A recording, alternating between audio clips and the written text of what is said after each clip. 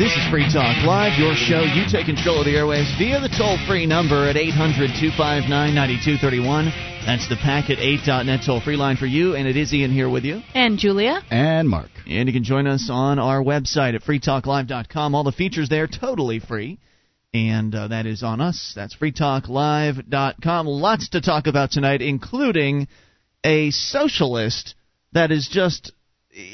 Julia has been going through this email conversation with this just radical socialist for the past 2 weeks at least. And it's just so lengthy, we're not going to be able to bring you all of it, because it's really good. It's really interesting. But we are going to highlight some of the extra crazy passages in this guy's email. It will amaze and shock you. Amaze and befuddle you. Right. But first, to a civil disobedience story, Mark, in regards to the smoking ban, something that I have suggested on this show from time to time and have kind of always sort of been keeping my fingers crossed and hoping that somebody somewhere would engage in this sort of civil disobedience, in that there are cities and states all around the country that have passed smoking bans, in many cases in all business places, but at least in bars and restaurants.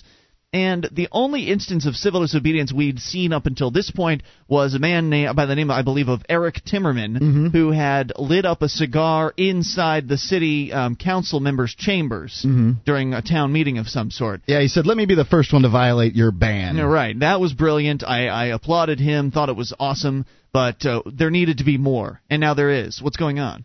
Well, it's not in the same town or anything, but Doesn't matter. Several Colorado Springs bar owners are rebelling against the statewide smoking ban, inviting their customers to openly defy what they call an illegal law. Bruce Hicks, owner of Murphy Street Darts, met with nearly 24 other bar owners and managers Wednesday, encouraging them to join in a civil disobedience protest that calls for businesses to collect $1 from each smoker for a get-out-of-jail fund. The businesses will go to court. So they're going to pay. It sounds like they're going to pay the fine. Well, at the very least, they're letting people smoke. Yeah, okay. The businesses will go to court. The businesses will go to court to fight tickets that they are issued for violating the smoking ban and use the fund to pay the fines, Hicks said. The fines are $200 for the first offense, $300 for the second, $500 for others written within a year. The 8-month-old smoking ban has cost him 25% of his business since it went into effect, Hicks said.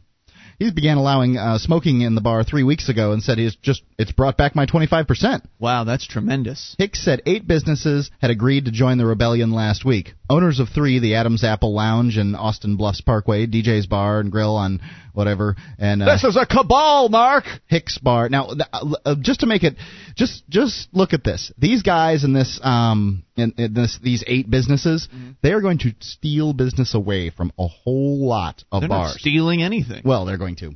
They're going to take business. They're earning away. that business. They are, by being very courageous. I don't mean steal in the classic definition of the word, but they are going to get a lot of business from these other bars that don't have the spine to stand up to the government. Hicks said if business owners vigorously fight the tickets in court, prosecuting the cases will be more of a burden than the fines. Ooh, yeah. Yes, I like it. It's going to take the state of Colorado $6,000 to collect 200, Hicks said. How long do you think they don't care, of course. They will. No, they'll spend it. At some point, they'll give up, though. How long do you think the public will allow that? Colorado Springs police are investigating 2 businesses suspected of openly violating the ban, according to spokesman Lieutenant Raphael.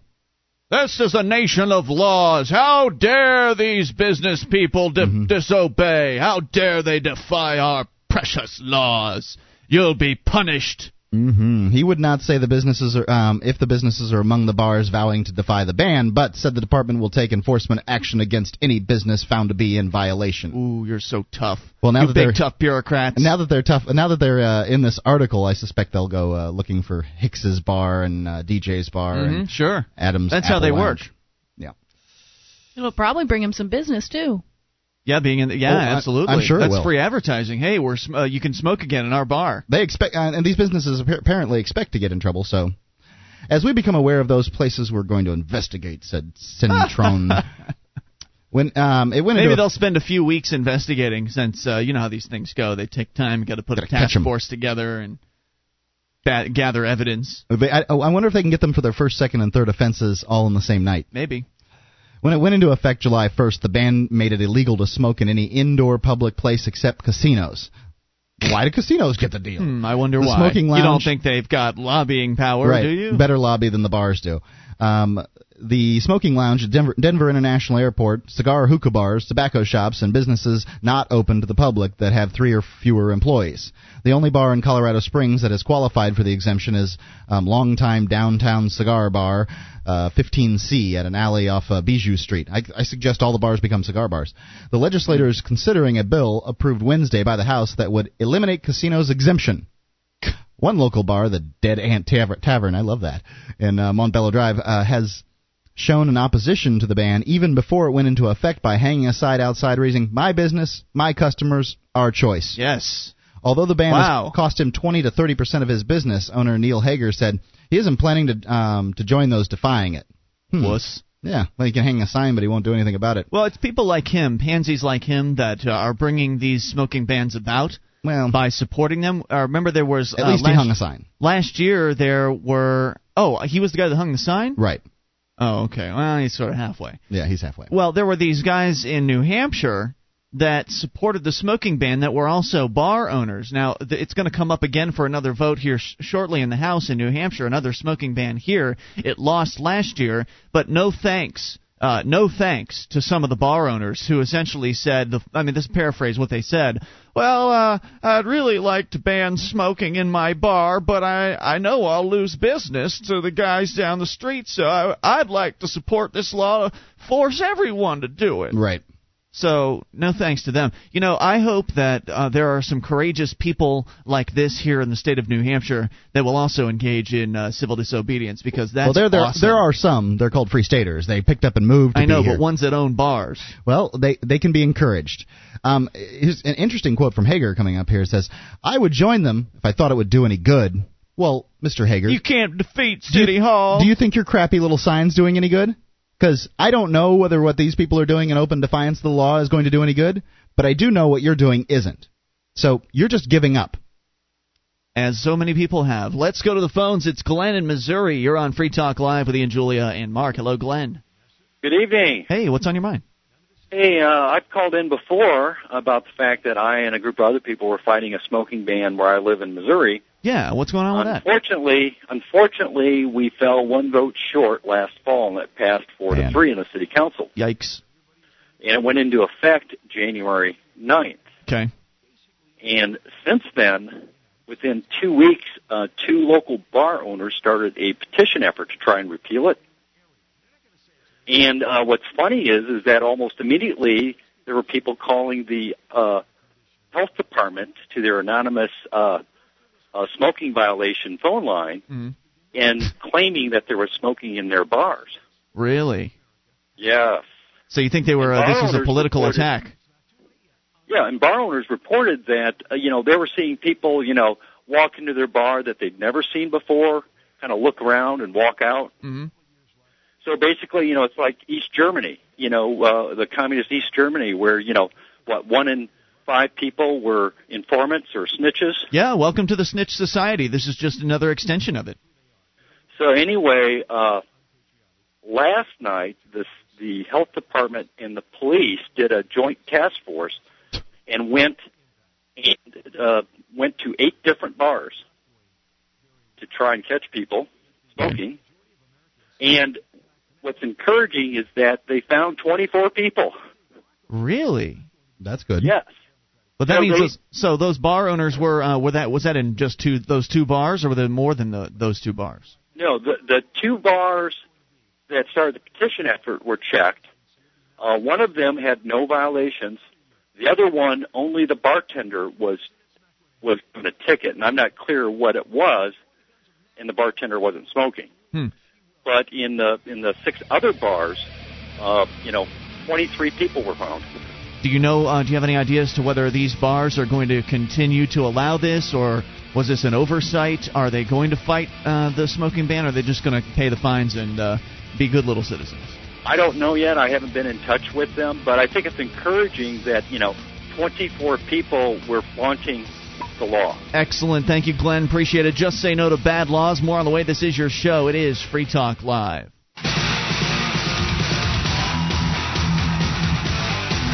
This is Free Talk Live, your show. You bring up anything toll-free, 800-259-9231, the Packet8.net toll-free lines for you. It's Ian here with you. And Julia. And Mark. And you can join us on our website at freetalklive.com. All the features there are completely free, including live streams. There's a broadband version of the show and a dial-up version as well, both of them waiting for you, totally free. freetalklive.com. And Free Talk Live is brought to you by the Free State Project. It's your only choice for more personal freedom and smaller, less intrusive government. To learn more about joining the Second American Revolution, go to freestateproject.org. That is freestateproject.org. Paul is gone, so phone's open for you at 800-259-9231. I mentioned last night at the very end of the show that a hero of mine has been dead for over a year at this point. His name was Harry Brown. The anniversary was last night. Yeah, it was last night. Last night was his first year not being with us anymore. And as I called myself last night, I consider myself a Harry Brown libertarian. If it weren't for Harry Brown and his work, his brilliant books, I probably wouldn't be here doing this show right now, and you wouldn't be listening to it.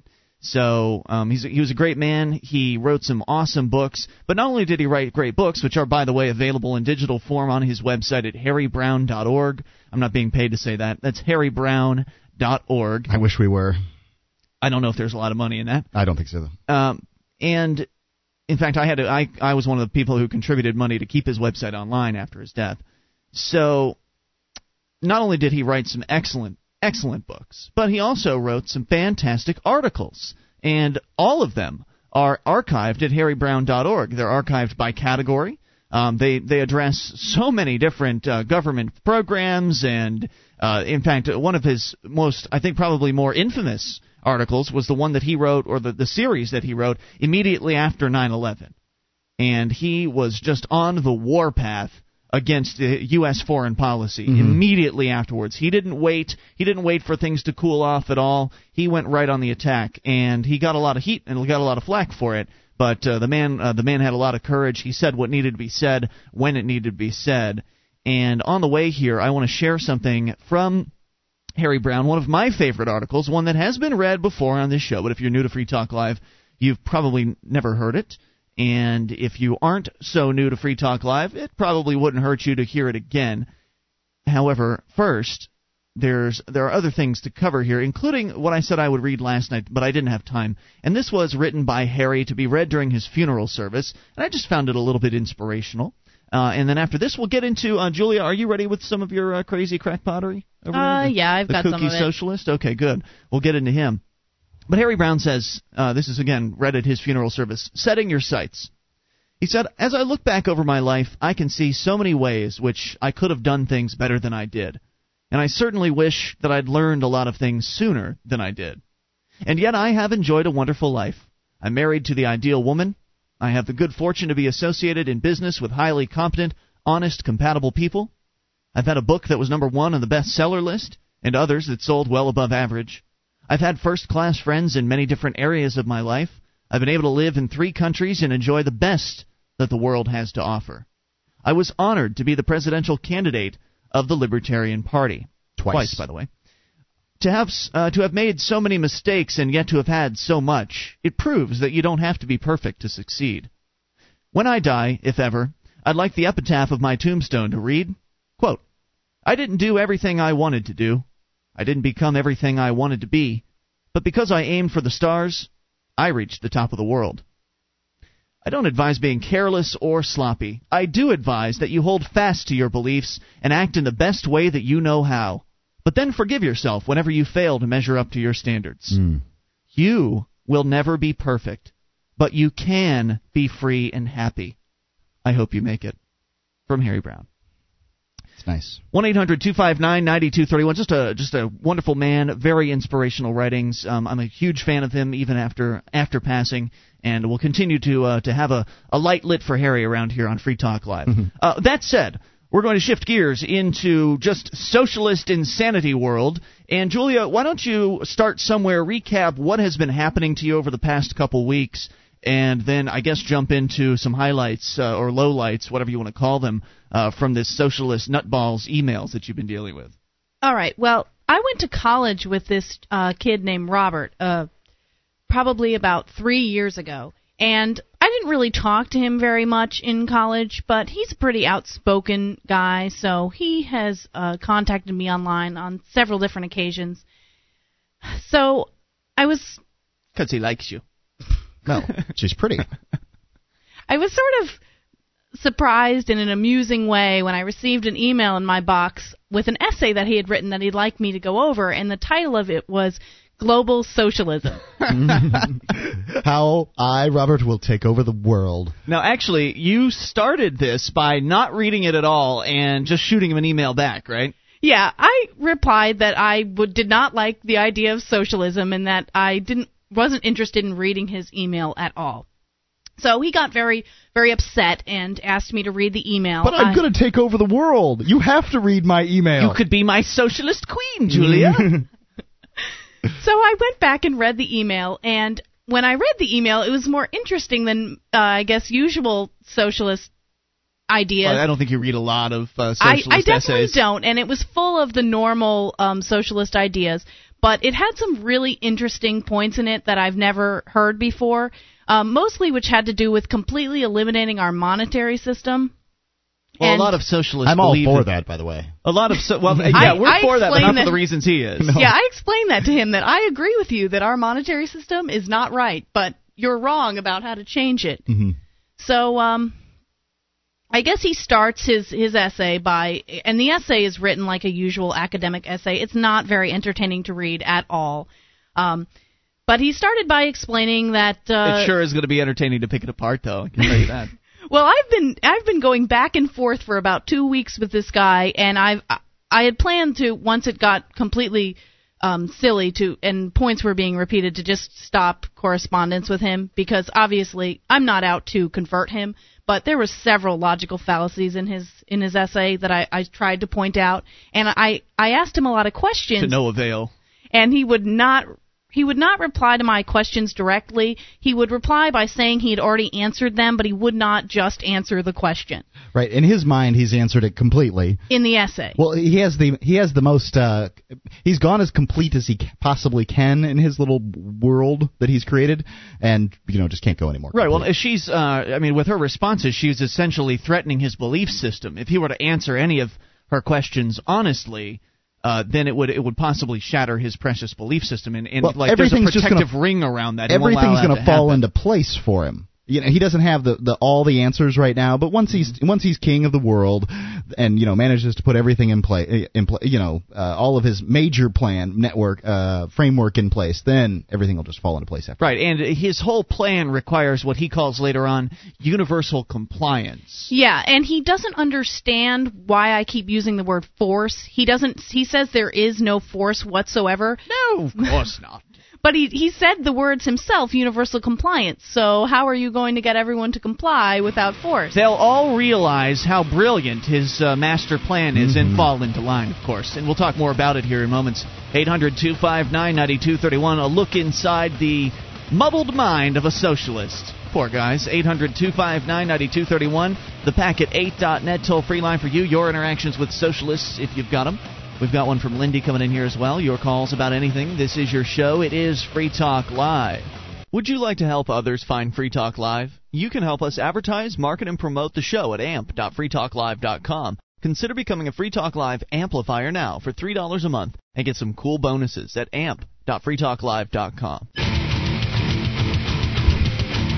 This is Free Talk Live. It's your show. You bring up anything toll-free. 800-259-9231. The packet8.net toll-free line for you. Ian here with you. And Julia. And Mark. Once again, that's 800-259-9231. Join us on our website at freetalklive.com, where all the features are totally free, including the bulletin board system. bbs.freetalklive.com gets you to it. You'll notice there are about 200,000 posts there, over 1,500 people interacting, and it is all totally free. That, once again, bbs.freetalklive.com. Do you have a company that needs to try something new in the area of collections? SACL CAI does collections, early out billing, and they purchase charged-off receivables. SACL's employees are trained in resolving issues for your customers and treating them with respect. They know that not only do you want to collect your money, but you want to keep those clients, too. SACL CAI. Check out their banner at freetalklive.com or call 1-800-544-6359. Do businesses with businesses that support FTL. SACL, C-A-I. Yep, we've been talking about this sex offender, that's another story for later. We've been talking about this lunatic. He might be a sex offender, I don't know. This guy from Florida that Julia used to know in person. Well, we invited the dude to call in. Julia invited him to call the show to tell us about his master plan for the world, because he has one. In fact, he's outlined it in several emails to Julia, and we're going to highlight some of it for you here because he refused to call the show. Perhaps he's a writer and not a talker. Yep, I totally understand that. He also said he'd refuse to listen to the show. I don't know if I believe him or not. But nonetheless, Julia, let's jump into this here because he's absolutely nuts. He's a socialist, and his plan is fascinating in the most dangerous sort of a way. What's he got in mind for the world? All right, well, I guess what's different than what I've normally heard, as I mentioned earlier, was that he wants to eliminate money. And this kid, when I read this, you see that he has absolutely no knowledge of economics at all, which makes sense, of course, because he went to government school. Exactly. He lives at home with mom. Yeah, that's the best part of this all. And he's in junior college. Is that he goes to junior college. When I knew him, he had not, at age 20, had a car or any sort of job or anything like that. So this kid lives at his mom's house, but wants to tell businesses how to run, and he knows everything about money and stuff. He knows what's wrong with the world. So he starts I would like to say in his defense that this is the same sort of gibberish that I used to spout when I was a senior in high school, junior and senior in high school. I mean, I just believed this kind of nonsense. Sure, someone without any sort of education, any true education. No, it takes time to build these things, and I'm not. So right, he makes that very clear. He's educated in a classic pro-government sense of education. But you finished junior college too, right? Sort of, almost. Actually, one credit short. You're one credit away from finishing junior college. You're as educated and that was by choice, as he is. Yeah. Yes. You just don't want to do it. Exactly. So he starts out describing the money situation in his magic land. The monetary incentives would be eliminated, but the reward system of living a much more comfortable life for doing more for society would remain. That's pretty traditional of socialists. You work as much as you need, and based on your level of experience... All right, I'm done. But done, going home. But hold on, people do work as much as they need right now. Right. Well, that's what's so funny about this, is a lot of it's what we do anyway, but he doesn't seem to understand that at all. Well, he understands that people are driven by greed or self-interest in today's society, and you only have to work as much as you need in today's society. You only have to. I mean, I could work less and make less and be fine, but I work more because I want to make more and at some point not have to work. Greedy bastard. Yeah, well, actually, one thing that's funny, I think I'd do this if I didn't work. He keeps saying the phrase, the transition from from greed to need. He says that over and over again. Well, it rhymes and it's nice. Yeah, it's very cute. So it worked for O.J.'s lawyer. If the glove don't fit, you gots to quit. Keep it simple, stupid. You live in a home that is your own, befitting of what you contribute to society, and purchase whatever food, merchandise, and toys you wish. If you are spending more in a week than you are earning, you would be required to work additional hours or days, just as our society runs currently. Now, hold on. I thought we eliminated money. How is it that you're going to work to earn things? Well, he's going to explain that in a minute, what you're actually earning. It's not money. Well, it basically is. It's just his version. It's not money you can hold in your hand and transfer between one person and another. The entire faux monetary system would function on a form of credit. Vacations whenever you desire, provided your credit allows. Okay. You cannot, however, give credit to others. Your purchase of a painting does not directly affect the artist. There's just so much to pick apart here. I mean, vacations whenever you desire. I mean, that must mean that you could just call up the boss that morning and say... What if I want to take a vacation anytime I want? I don't understand. Who is in charge of granting permission for these vacations? I mean, it sounds almost like the government is going to be the boss of everyone, that there's not going to be any sort of managerial content at the businesses anymore. I mean, because if I'm the manager, then I get to decide as to whether or not it's okay for my employees to go on a vacation. Well, I clearly, we all agree that the government makes a poor manager and everything that's managed up to this point, but he obviously doesn't think that. So, well, he gets really angry when you say government. He does not think that government will be necessary. He thinks that private businesses will run as they do without money and will make rules. They'll just abide by the rules because they want to. The rules that he's going to set. So if it's just Robert that's in charge, then I guess it doesn't qualify as a government. I guess that's what he's saying, because he can somehow handle setting all of the rules on his own and enforcing everything. And he's not going to enforce, apparently. Yeah, he claims that there's no force involved here at all, and there is no enforcement. Right. Well, wait, didn't he say sentences ago that if you were working or if you were spending more than you were earning, that you would be forced to work additional hours each week? Right. Well, he contradicts himself so many times in the emails. But there's no force. There's no force. No. Even though you'd be forced. He gets angry when I use the word force. He doesn't see it, and he gets really angry. Amazing. Gibberish. Medicine is provided by non-profit organizations, the workers of which earn credit for their work. Monetary donations... Now remember, someone has to decide who earns what credit for what work. There's a decider here, and I presume it will be Robert. Well, now, hold on. What I love about this part is that medicine is so important to us that it has to be provided by non-profits. Mm-hmm. Wait. If medicine's so important, I want the business that's providing it to make a profit. Oh, there won't be any profits in his world. Yeah, there are no profits equals greed, whatsoever. according to Robert. Yes. But if there's no profit, then how do people make money and take these vacations and do government what they want? Credit. Yes, but credit is just money. That's right. Yeah. Well, he doesn't. Oh, but it's not. It's different. It's different. He than says money. that it's like money, except he's eliminated the profit, so that makes it okay. But hold on, we're going to call them Robbies. Here's what he doesn't understand: is he thinks that the worker making profit on their labor, because when you turn labor into money, you've made a profit. I trade my time to Ian for an hourly wage. I've made a profit on my labor. He hasn't eliminated profit. He doesn't even understand what profit is. Yeah. He thinks that businesses are bad. Yes. And yes. Therefore, if a business makes money, that's a problem. But he thinks businesses are bad, but yet they're all going to allegedly voluntarily opt into this system. Right. That takes away all their incentives. Mm-hmm. Medical care will be provided as needed, and no charges will ever be issued. Right, because why would people want to provide medical care if there's no money in it? Well, I asked him that question repeatedly because he says the same thing over for all businesses. Everything we have. Here's what I love about the communists and socialists, that they just don't seem to get it. As though I am going to get up every morning and do my job as a plumber or a garbage man or as any number of distasteful jobs. To me, computer programmer would be a highly distasteful job. Accountant. I'm going to get up and do my job as any of these things simply because I love the work. You're doing it to get government script. I love copper tubes, and I love to put them together and make water run through them. That's credits? why I'm a plumber. Don't you want credits? But wait, yes, because I want to make a profit. Right, and you'll do the work, and you'll get government credits from Robert. But who's going to manage me? Who's going to them? manage me? I mean, maybe I can manage myself, but there's a lot of people in the world that can't manage themselves. That's what they need bosses for.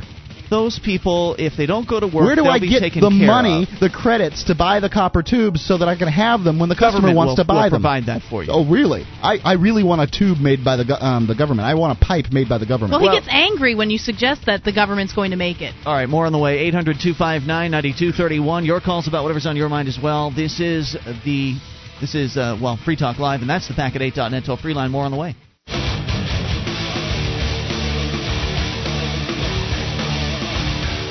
This is Free Talk Live, your show. You bring up what you want, toll-free. 800-259-9231, the Packet8.net toll-free line. It's Ian here with you. And Julia. And Mark. And you can join us on our website, freetalklive.com. All the features there totally free, so do enjoy those. They're on us, though. We do ask that you voluntarily support the show by buying some stuff over at store.freetalklive.com. We got Free Talk Live t-shirts and hats and other merchandise like the Free Marketeer flag Also, DVD Classic Archive collector sets. They're all there for you. And free bumper stickers. Get the details at store.freetalklive.com. That's store.freetalklive.com. And go shopping at amazon.freetalklive.com for everything else you might happen to need in life.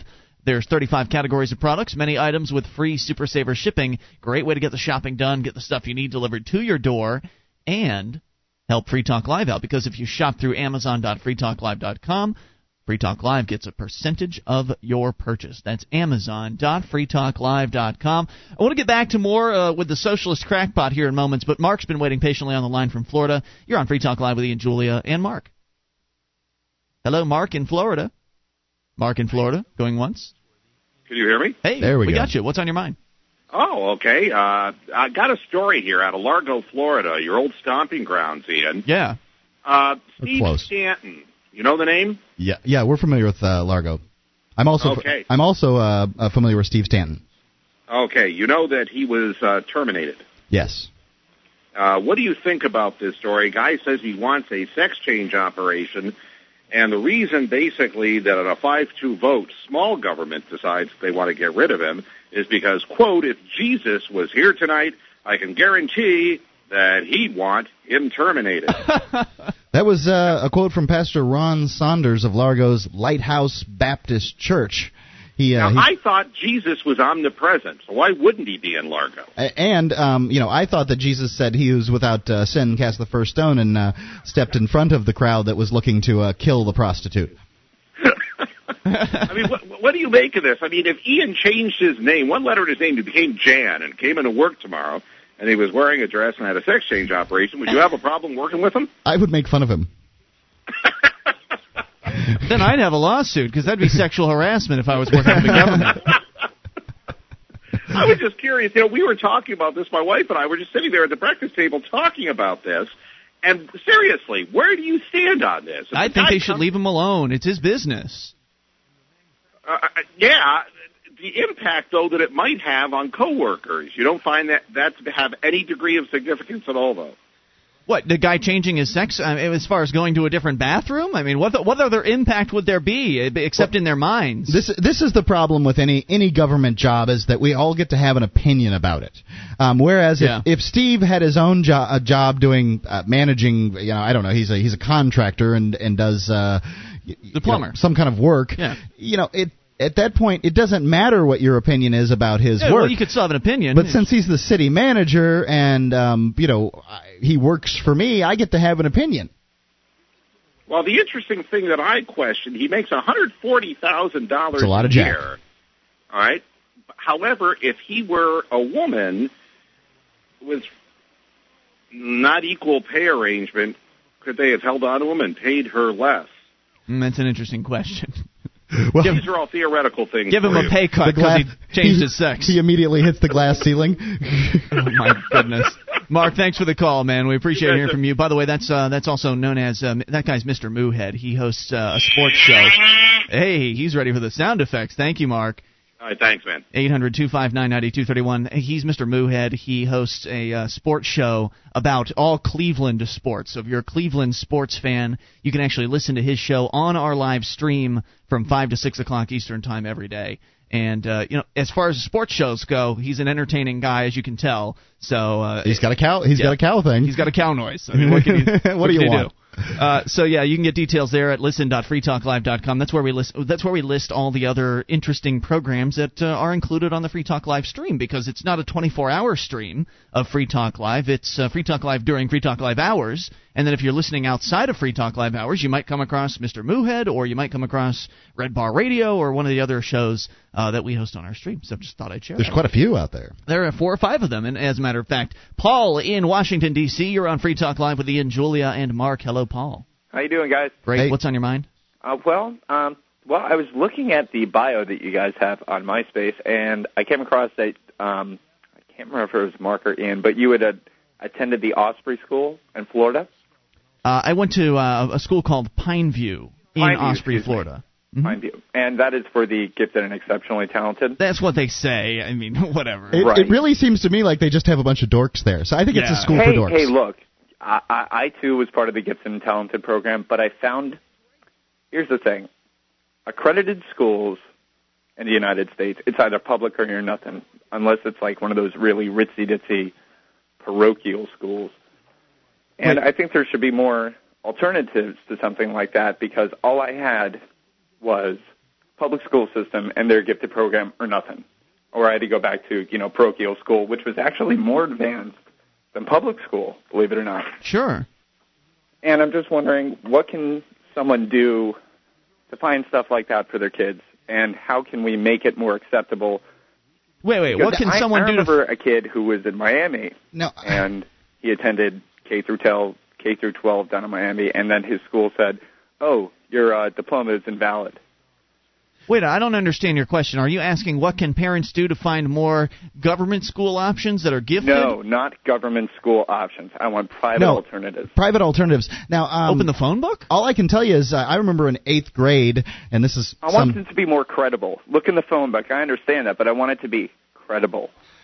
When I was in 8th grade at the private school that I went to, we had a college guy come by, and I think that they were trying to essentially pitch high school at that private school to us. I did not go to high school at that private school, but he said that more or less his college takes the grades from that school and knocks them up a notch. So if you got a B, he counts it as an A, that kind of thing. I think your friend may have just experienced something unusual. Private schools, by and large, at least the larger ones, I mean, mine had 500 students in it in the mid-'80s, are accepted at most colleges. I think. I mean, unless things have changed. Yeah, I'd be shocked if that weren't the case, because typically people send their kids to private schools. They plan on sending them to college. A lot of people with doctors and lawyers, people with the money to send kids to private schools, and they do. They don't. Generally, those people you're talking about do not send their kids to public school. Right. I've known people. I mean, Jason, one of our former co-hosts on the show, he went to private school and he didn't have any trouble getting into college. So I don't know what happened there. Oh, it's not that I had a problem going into college. I think that it's too little choice. And sure. Well, of course there's too little choice. The government has a near monopoly on the education system. And not only that, it's someone who attended Pineview. The system is warped as far as that. I mean, you were lucky. Was that a school that was specifically designed for gifted and talented? I don't know. Yes. I got the feeling that Pineview was more of a school designed for upper middle class and higher class people who didn't want to send their kids to private schools. Well, they sort of had like the best government school teachers. Right. It's essentially a private school, school run by the city. I was under the impression that it was like. It's very strange that Sarasota has an extraordinary amount of geniuses per capita that go to Pineview, but at the same time, you can't be a dope and go to Pineview. Correct. Yeah. Well, what I found is that when I was in public school and I attended the gifted program, I was ostracized by my fellow classmates. Why is that? Because they took you out as soon as you went in. You went in for about a half an hour. They took your attendance, and then they took you out of class. And then you attended class with about 20 other kids for the rest of the day. And then for the last two periods, the ones that were for normies, you attended those. And you got jeered at and whatnot. And so it was the regular school when I had kids. children, I don't want them to have to face that kind of You're saying it was the regular school. You're saying it was the regular school kids that were making fun of you for being in the gifted program. Yes. Yeah, that goes on in Even Sarasota. Teachers did that, which really. Well, it's part of the dumbing down of America. I mean, that's it. I noticed this when I was in school. It was cool to be stupid. Yeah, it's encouraged. Hey, look, my whole life I shot to be an average kid because I was told that was the way to be. Right. Well, being separated from a regular school, the Pineview was all in one. It was just one so-called gifted school, so there weren't any regular school kids around to do that. However, of course, if someone found out on the outside world that you were a Pineview student, you'd get that same sort of treatment. Because, again, it's cool to be stupid in America today, and that's just a problem with the government school system. At my private, that happened to me in high school when I went to public school, but at my private school, that did not happen. Everybody was expected to try their butt off to get on the dean's list. Right. Well, see, I went to a parochial school up until 6th grade. And then after that, it was needling by kids constantly like, it has more to do. It has more to do with the blah. dumbing down of America than anything else. Thanks for the call. Appreciate hearing from you. 800-259-9231. We'll get back into the socialist insanity world here in moments in hour number 2 and take your calls about whatever you want. 800-259-9231. This is your show. It's Free Talk Live. Our archives, website, and podcast will continue to stay free, but if you think other people deserve to hear this show, consider becoming a Free Talk Live amplifier for just $3 a month at amp.freetalklive.com. Help free some minds. Visit amp.freetalklive.com.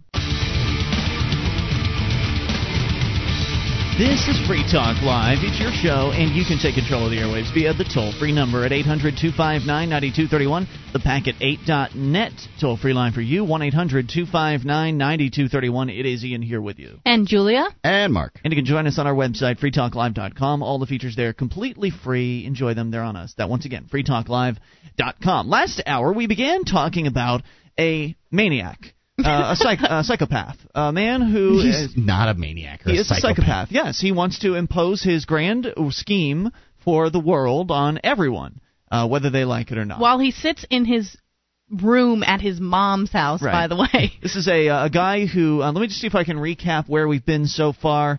He is, as you say, living in his mom's house, going to community college. He's been educated by the government his whole life, and he has, I guess, brilliantly thought about the changes that need to be made to the world in order to eliminate poverty, eliminate uncertainty, eliminate everything that's bad about life, and make everything perfect and wonderful. And so he's been outlining his perfect vision for you, Julia, in a series of emails that you guys have been sending back and forth for the past 2 weeks. And essentially, he's a socialist. But he wants to do his socialism differently than those evil dictators did socialism. He wants to do a nice, fuzzy, warm version of socialism that is just going to be wonderful for everyone. I don't see why anybody's going to get on board with this kid's plan. Well, he believes they will all get on board. A machine gun to go with it. Well, he insists, and he's insisted over and over again, that there's no force involved in his plan. This is going to be something that everybody is going to realize once he can propel it into the public eye. I don't know how he's going to do it, but once everybody gets wind of his brilliant ideas, they will immediately say, yes, Robert, that's his name, Robert in Florida, you are right. I've always been looking for a system like this. Let's implement this as soon as possible. He believes that all people will essentially assimilate this particular system of his, which includes the elimination of money. Now, we agree to the extent that the government monetary system blows in America today and should be destroyed and replaced with, now in our opinion, should be replaced with private, alternative, competing currencies in a free marketplace. However, Robert has a different vision. What's his vision for money, All Julia? right. The biggest change is simply removing the dollar from society. Simple. Hey, take it out. It's gone. If you do not want to work, you do not have to. Great. Your savings will be used, and By the your way, house... if you don't want to work today, you don't have to. Yeah, exactly. Then your house will be repossessed and your belongings auctioned. You would then have public housing and receive only the bare minimum to survive. Who's going to give that to you? The government. How's the government going to get it? I'm not sure. He won't really answer the questions. And actually, that brings the next point he brings up is there's no taxes either in Robert Smith. There's no taxes because the government has... The government makes all the money because the money exists in this computer world. It's digital money. Right. So essentially the government taxes... You see, money isn't wealth, and this is where he doesn't understand. Money is a means to gain wealth. Wealth is stuff you can touch. Money's a representation of part of your wealth. It is, but it's not... it's not real world wealth. You have real estate, which is land and other things that you can touch. All the things that you own is the real wealth, and then you have this, monetary representation that in the bank. There's also nebulous wealth as well, just things that you benefit from without necessarily being able to touch them. All right, so he wants to eliminate money and replace it with what? Government-issued credits. Now, he claims that they're not government issues. He'll get into this in a little bit. They're Robert issued. No, they're issued from private businesses that will exist anyway, even though there's no transferable wealth. How's a business going to create wealth? How's a business going to be... Why is a business going to exist without profit? Well, I don't understand any of this. Now, if I have a business, I can then create money and give it to people? No, that can't be it. There's got to be some sort of central control office to dictate all Even so, I'd just create a bunch of money, give it to myself, and go out of business. Well, whenever I ask him about that, he justifies it by saying, well, we already have central control anyway, so I'm just changing it around a little bit. He's right about that. No force, of course, involved. Yeah, but there is no force. He gets angry when I mention force. Well, he just doesn't understand the monetary system at all, and he's trying to come up with plans and stuff, and he doesn't know enough about the world to really be able to come up with anything. He's sitting in his mommy's office or wherever it is that he sits all day long. Doesn't really have any concept or understanding of what money is, what business is all about, and he just believes that money's evil. He believes it's the root of all evil. He's essentially following all the cliches he's been taught in government high school, and he believes that if he just gets rid of the physical dollars and creates this government script program, this government credit program, that all of the world's problems will be solved. But as I understand it, Julia, didn't he say that you can't actually transfer these credits amongst one another? That's correct. How does that work? According to him, you get paid by government credits, which you're saying aren't actually created by the government but are created by private businesses? Yeah, I'll get into it. How does a private business get the authority to create the money? Does Robert grant it to them? I guess one of the things that's so confusing about this email is that when I ask questions of that sort, which we've been going back and forth throughout 2 weeks doing so, he won't really answer them. He answers a few, avoids the rest, and basically just tells me I need to read it again. And I've read it over and over and over again. If he wants the world to accept his grand vision, then he's going to have to answer a few questions. It's just not going to pass muster to say, go read my original essay. It answers everything. Right, sorry. Not going to be very popular. All right, so he goes on to say, there are no taxes. Products for export provide currency directly for the government, but not converted into credit as not to upset the economic value of the faux currency. Didn't he say there would be no government? Yeah, well, he says over and over again, there's no government involved here. But he just said here. There was a government. Right, he said that products for export would be giving money to the government. So he believes that businesses that will sell products to other countries, those other countries are going to want our government credits somehow, or they're going to. Well, why would I? I think that they get all the money from the stuff that I decide to send to Japan. I don't know why I would build things and use for society. Mark, you're doing it all for society. Apparently, the good of society. I mean, I would have to spend some of my credits in order to get the raw materials to make whatever it is I'm sending over there too. But you can't spend credits, can you? No, you can't. Well, you can basically the way you buy things, but the person doesn't receive them. Yeah, exactly. The credits. That's actually in the next paragraph, I believe. All right. So he says, paychecks will be taken care of. It will all be electronic and automatic. It will not be shifted from anywhere. It will not be shifted from anywhere to anywhere, but simply proliferated by paychecks. Right. The government is going to print money, and it will be worth something. I swear it will. But it's not printing money. It's only printing a paycheck telling you how many credits are now in your government credit account. The silly thing about this is you're going to come to me for my plumbing business or whatever, and you're going to spend money with me, or you're going to use your credits, your little gold stars from the government for being a good person.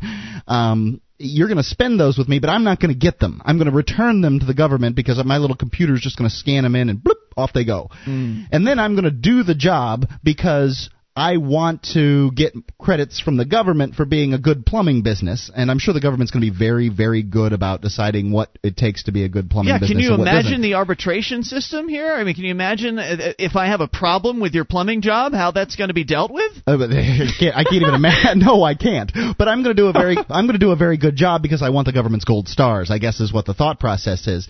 But after I've been in business for just a little while, I'll probably have figured out whatever there's probably some rules, how I get paid as a plumbing business, how I get my money, and then I'll do whatever it takes to get the rules to get the most amount of government gold stars that I can get, and then I'll have extra time during the day because, we wouldn't want to make it too hard because otherwise the other plumbing businesses won't be able to compete and competition's bad.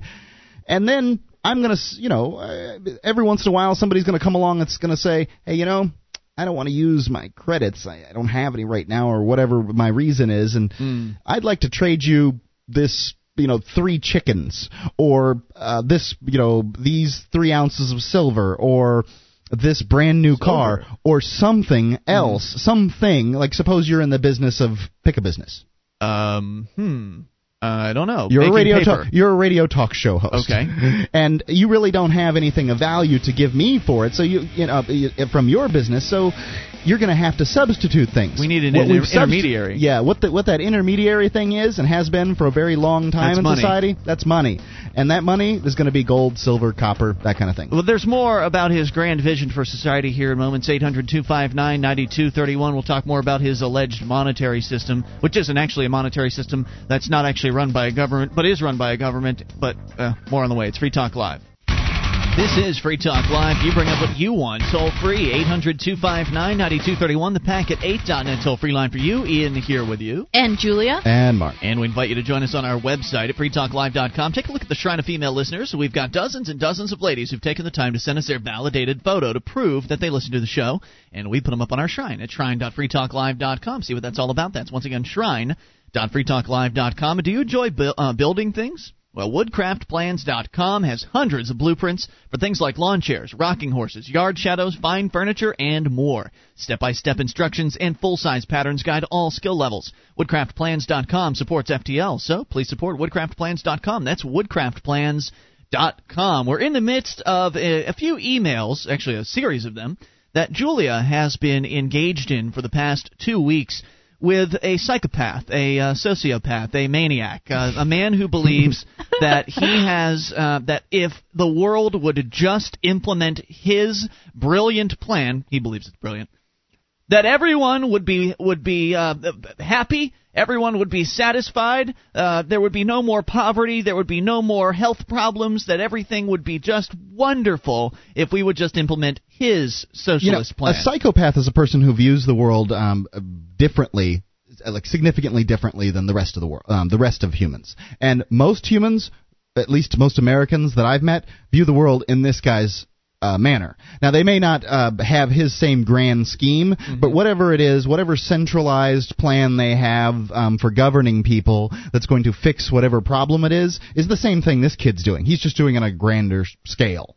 What was your definition of psychopath? I believe it's a person who views the world, significantly differently than we do.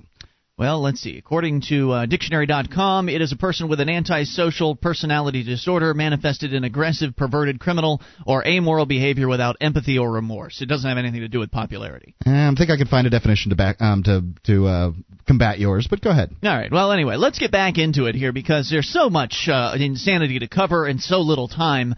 I mean, these are lengthy emails that you've received, Julia. You're essentially just plucking parts of them out and sharing them with us. But essentially, this guy wants to get rid of money, but at the same time, he wants to create his own little government credit system. But he claims that he also wants to get rid of the government because, I don't know, he's claiming that he wants a government, but he also says he doesn't want a government. How does he justify all of this? There will be a government, but what he does is he says, well, we already have a government, so we might as well have a government like we do now, except my government will be better. And he says that his government will be better because there won't be any poverty, and he doesn't It'll be run by him. Yeah, exactly. He doesn't really give any reasons as to why, and I ask lots of questions, which he avoids entirely. And I asked him to call on the show tonight, and he would not. But basically, he's got the I'm a socialist and all other socialists failed, but if I'm in charge, it's going to work idea, which is very common among socialists. He talks trash against the socialists of old. The old dictator types. Right, they couldn't make it work. But the funny thing is, Lenin tried to do away with money when he set up the Soviet Union the first time. Didn't work. What happened? Well, it just things ground to a stop. There's no money. Yeah, it's amazing. People immediately went into the black market. This guy believes that he can remove money, that he can remove incentive, that this government script system, this credit system that he's going to create, is going to motivate people to do work.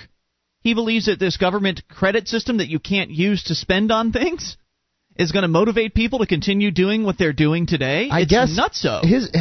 To some extent, I kind of see it, and it comes from the world that he's lived in. Basically, he's been taken care of his whole life by his mother, and he's gone to school. At school, you get grades, And basically what the government's doing is giving out grades. Right. You're a good plumber, you get, if you're an A plumber, you get 500 credits a week. If you're a B plumber, you get 400 credits a week. If you're a C plumber, you get 300 credits. You understand? So obviously, if you're a D plumber, you get reassigned. People want to do better, but I don't understand the reason for his government.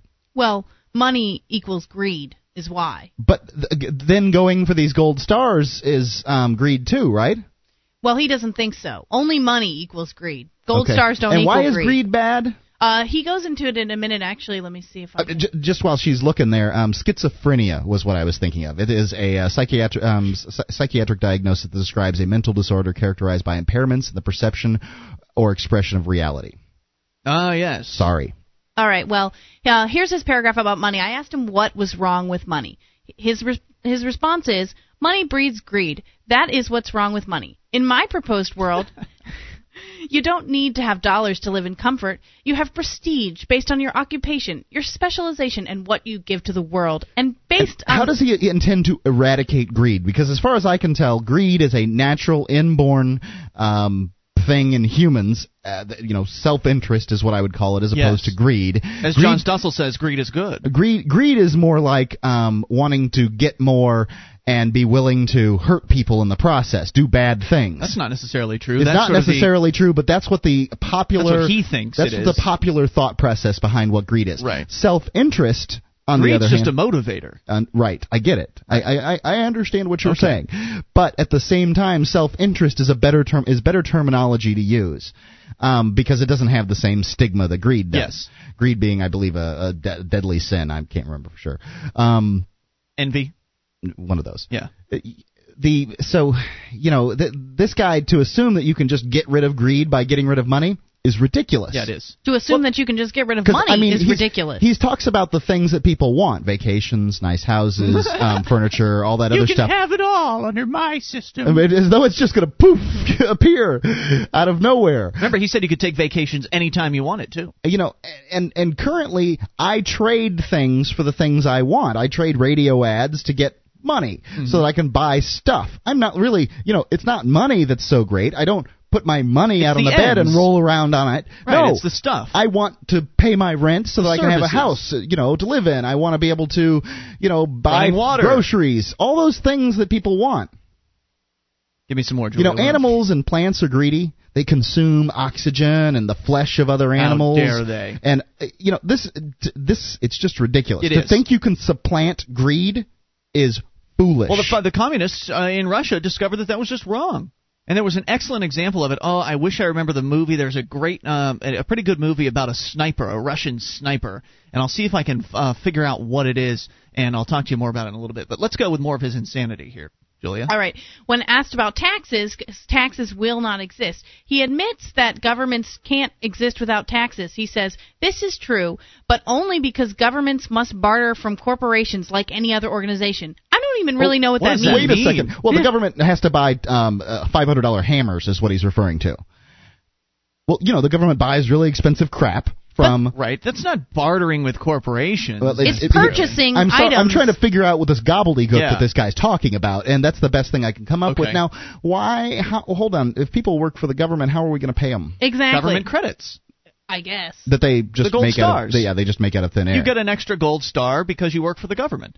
You're helping society. He is essentially claiming he's going to pay people in these credits by how much their actions benefit society, which means there needs to be a great decider. There needs to be someone, Robert, or a board of people or something like that, Robert and Robert's friends, that will decide if your actions as a radio salesperson are more worthy of society's benefits than Julia's actions as a plumber. And I don't know how they're going to make that decision. That whole decision-making process is going to absolutely destroy the marketplace because the government can't decide what's worth. They can't decide value. Only buyers and sellers can decide that. And he's removing buying and selling from the entire equation. You're absolutely right, Mark. This is going to explode into a black market. More on the way. It's Free Talk Live. One of the bonuses you'll get as a Free Talk Live amplifier is access to our classic archives. For just $3 a month, you can become an amplifier, and you'll help us get on more radio stations and MP3 players. Get the details at amp.freetalklive.com. That's amp.freetalklive.com.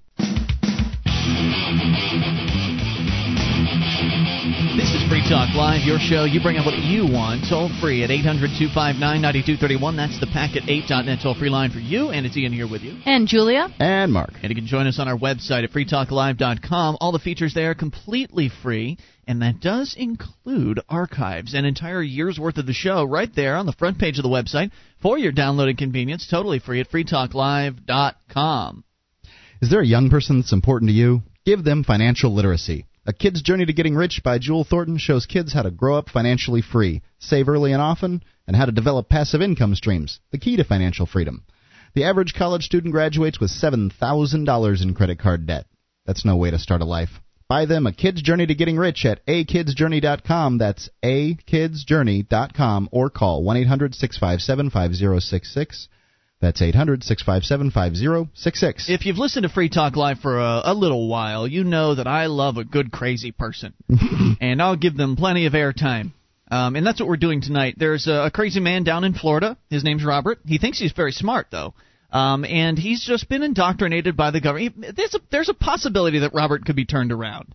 Sure. I'd say a strong possibility. A very slim possibility. He's thinking about politics and about political systems, and I think that that in and of itself is a step in the right direction. I gotta say, as someone who knew him, that he was not a dummy by any stretch of the imagination. He was an intelligent guy. He liked to read. You know, he wasn't a dummy, but he is so indoctrinated that he has no idea what he's talking about. Yep. So what he's been essentially espousing. Well, he's grown up with everybody coming up with political systems. Well, this will work and that'll work. Well, you know, obviously in that world where people are coming up with political systems, you're going to say, well, no, I know that I can make one that works. Yeah.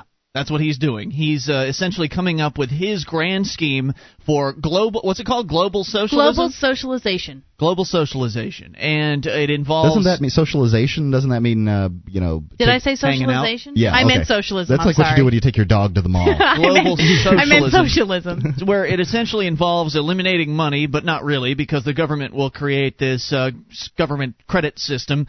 And the government credits, though, that he wants to install won't be able to be transferred from individual to individual. In fact, it'll only be able to go from you back to the government. And the whole system is just nutso because it's going to create, as we just touched on, a huge black market in that I cannot use the government credits that he's going to create to black market to the point that it will actually bring down his government. His government will cease to exist. And he is not, as I'll point out later, he is not restricted silver for private use. He says if you want to use silver or another private currency, go for it. Right, and he also says that his government will not use force in the implementation of his plans. That's correct. He doesn't have a government then. Yeah. Because a government governs, and the only way that it can govern is through force. Right. And the only way that force can be implemented, the only way that it can be threatened against people is machine guns. Which is why I say he's guys a crazy with helmets man. and flak vests. Which is why I say he's crazy, because he wants universal compliance. He says this later on in one of his emails. Look, if you want to mandate that there are going to be these card swiping systems in every single business in America, and businesses don't want to comply, but yet you need universal compliance, at some point there's going to be force involved. Look, I don't want to play with your little government script system. At some point, yes, but most people won't get to that point if you use that force infrequently. But the fact is, that force does get used. People get put in jail for not paying their taxes to the IRS. People get put in jail for not following all kinds of government rules. That's where the gun is, and you have to put people in jail. Essentially, to show them you're serious. If putting people in jail is without the government is essentially kidnapping. If I were to take somebody and put them into a locked room it's still with kidnapping bars, with the government. It's kidnapping. But since it's the government gets to decide what these things are called, it's putting them in jail. Yeah. So, the government has to do these things now and then in order to show the rest of us sheeple that, hey, you better do what you're told or you're going to jail. If you try not to go to jail, if you use one of your guns to be able to fight off these armed people that are going to put you in a cage, you're going to die. If his system is truly voluntary, then he's going to have to answer some serious questions about the whole system. and he doesn't want to answer your questions in email. He doesn't want to come on this show and answer our questions on the air. He must not be very confident about his plan. Well, because as a business owner, let's say that I own a Panera Bread company, which happens to be where you work during the day. And let's say I own a franchise for Panera Bread, and this guy is somehow managing to get on television and radio and promote his ideas, and he's somehow managing to get them out there, which, of course, is another obstacle, another hurdle he's going to have to jump over. Yeah, he's going to have to leave his mom's house. Is somehow promoting these ideas and popularizing them. If he's getting on television saying, all right, we're going to create this government credit system, and we need universal compliance, but we're not going to force you to comply, but we do need universal compliance, so I want everybody to get on board with this program. And I say, okay, wait a minute. You want to take away my dollars that I currently have, that I'm currently running a business where people are handing me cash money all day long, and I'm giving them change, and we're handing products out, and there's business being transacted. You want me to change all of that and install your little government credit card system and do nothing but that? What's in it for me, pal? I'm doing fine here. I'm making $4,000 a day or $25,000 a week or however much a company like that makes. I'm making all this money. I'm paying my employees. My business is successful. Why on earth would I want to undertake this grand change? What could you possibly say to me to get me to get rid of a system where I can, as bad as it is, as bad as the Federal Reserve Note system is, at least it's still transferable between individuals. You want me to get rid of a system where individuals can transfer money between one another and replace it with a government credit card where when it's swiped at my register, the credits don't even go into my account. Right. They go back to the government, and then the government decides, whoever the government is at that time, decides whether or not I'm worthy, and then they'll give me a little gold star on my credit card so I can then go and swipe it. It's just absolutely insane. I can barely even wrap my head around this. And he thinks he can convince all of the business owners in the world to just follow along with this voluntarily, that they're just going to throw down all their cash and all of the things they've created in life and in their business and say, yes, this is it. This is the moment we've been waiting for. I mean, he is in a grand delusion here to think that this system and the implementation of it isn't going to involve force. It has to involve force because already he's encountering a problem. Already, his ideas haven't been spread far beyond Julia up until tonight, right? Maybe he's emailed his little essay to a couple of his other socialist buddies, probably. And they emailed him back and said, yeah, can I be on your board of decision makers to decide who gets the gold stars? I mean, really. I expect that they would expect to be compensated for this board decision. Well, they maker. get gold stars. They'd be the elites. They'd have an unlimited supply of gold stars. I don't know why anybody wants these damn gold stars. I don't know why either. And again, these are questions that are going to have to be answered. And he's going to have to end up justifying and explaining how this system could possibly be implemented without using force on people, because already it's been as soon as it was shared with Julia, it's now been shared with you and I, Mark. Yeah, implementation's completely impossible. All three of us do not agree one iota with this system, except for maybe getting rid of the Federal Reserve notes. But we want to replace those with silver and gold, and he doesn't want that. Well, so, I mean, really, he's already encountering resistance to his universal compliance. Now, Julia, you asked him, what could you do if you didn't want to participate in this system? Was there an alternative? Yeah, actually, the irony of it was when I asked him, if I don't like your rules and I don't want to play along with it, what can I do? And he said, if you don't like it, you can leave. Now, the title of his essay is called Global Socialization. So where am I going to go? Socialism. Oh, gosh, socialism. So where am I going to go? The moon? I mean, that's the point is he really has not thought this through. I think. Isn't it funny? I think it's funny hearing a socialist use the old sort of Southern conservative term. You don't like it, you can leave. Yeah, I found that very amusing. And he also needs global compliance. Yes, universal compliance. Universal compliance inside the essay. Well, I don't universally comply. Good luck with your program. Yeah. But what happens if I don't leave? Yeah, I mean, what's going to happen? Wait, I don't want to leave. I'm going to starve to death, I want to stay right here, and I want to use gold and silver to transact business and buy products. You're allowed to, and he goes into that, actually. If you'd like, I can bring that up next. Yes. I'm allowed to use... Okay, it's just a world of contradictions. Fascinating. If you've got comments, 800-259-9231. Also, your experiences talking to socialists. This is Free Talk Live. This is Free Talk Live. It's your show, and you can take control of the airwaves toll-free at 800-259-9231. The Packet 8.net toll-free line for you. Ian here with you. And Julia. And Mark. Once again, that's 1-800-259-9231. You can join us on our website, freetalklive.com. All the features totally free, though we do ask that you voluntarily support the show by becoming a Free Talk Live amplifier. Head over to amp.freetalklive.com. Learn about the program. It's very simple. It stands for Advertise, Market, and Promote. Over 340 of our listeners have become Free Talk Live amplifiers because they like the show and they want to help spread it. That's what it's all about. All the features on the website are free, so it's not like you're paying for our website. That's something we provide on the house.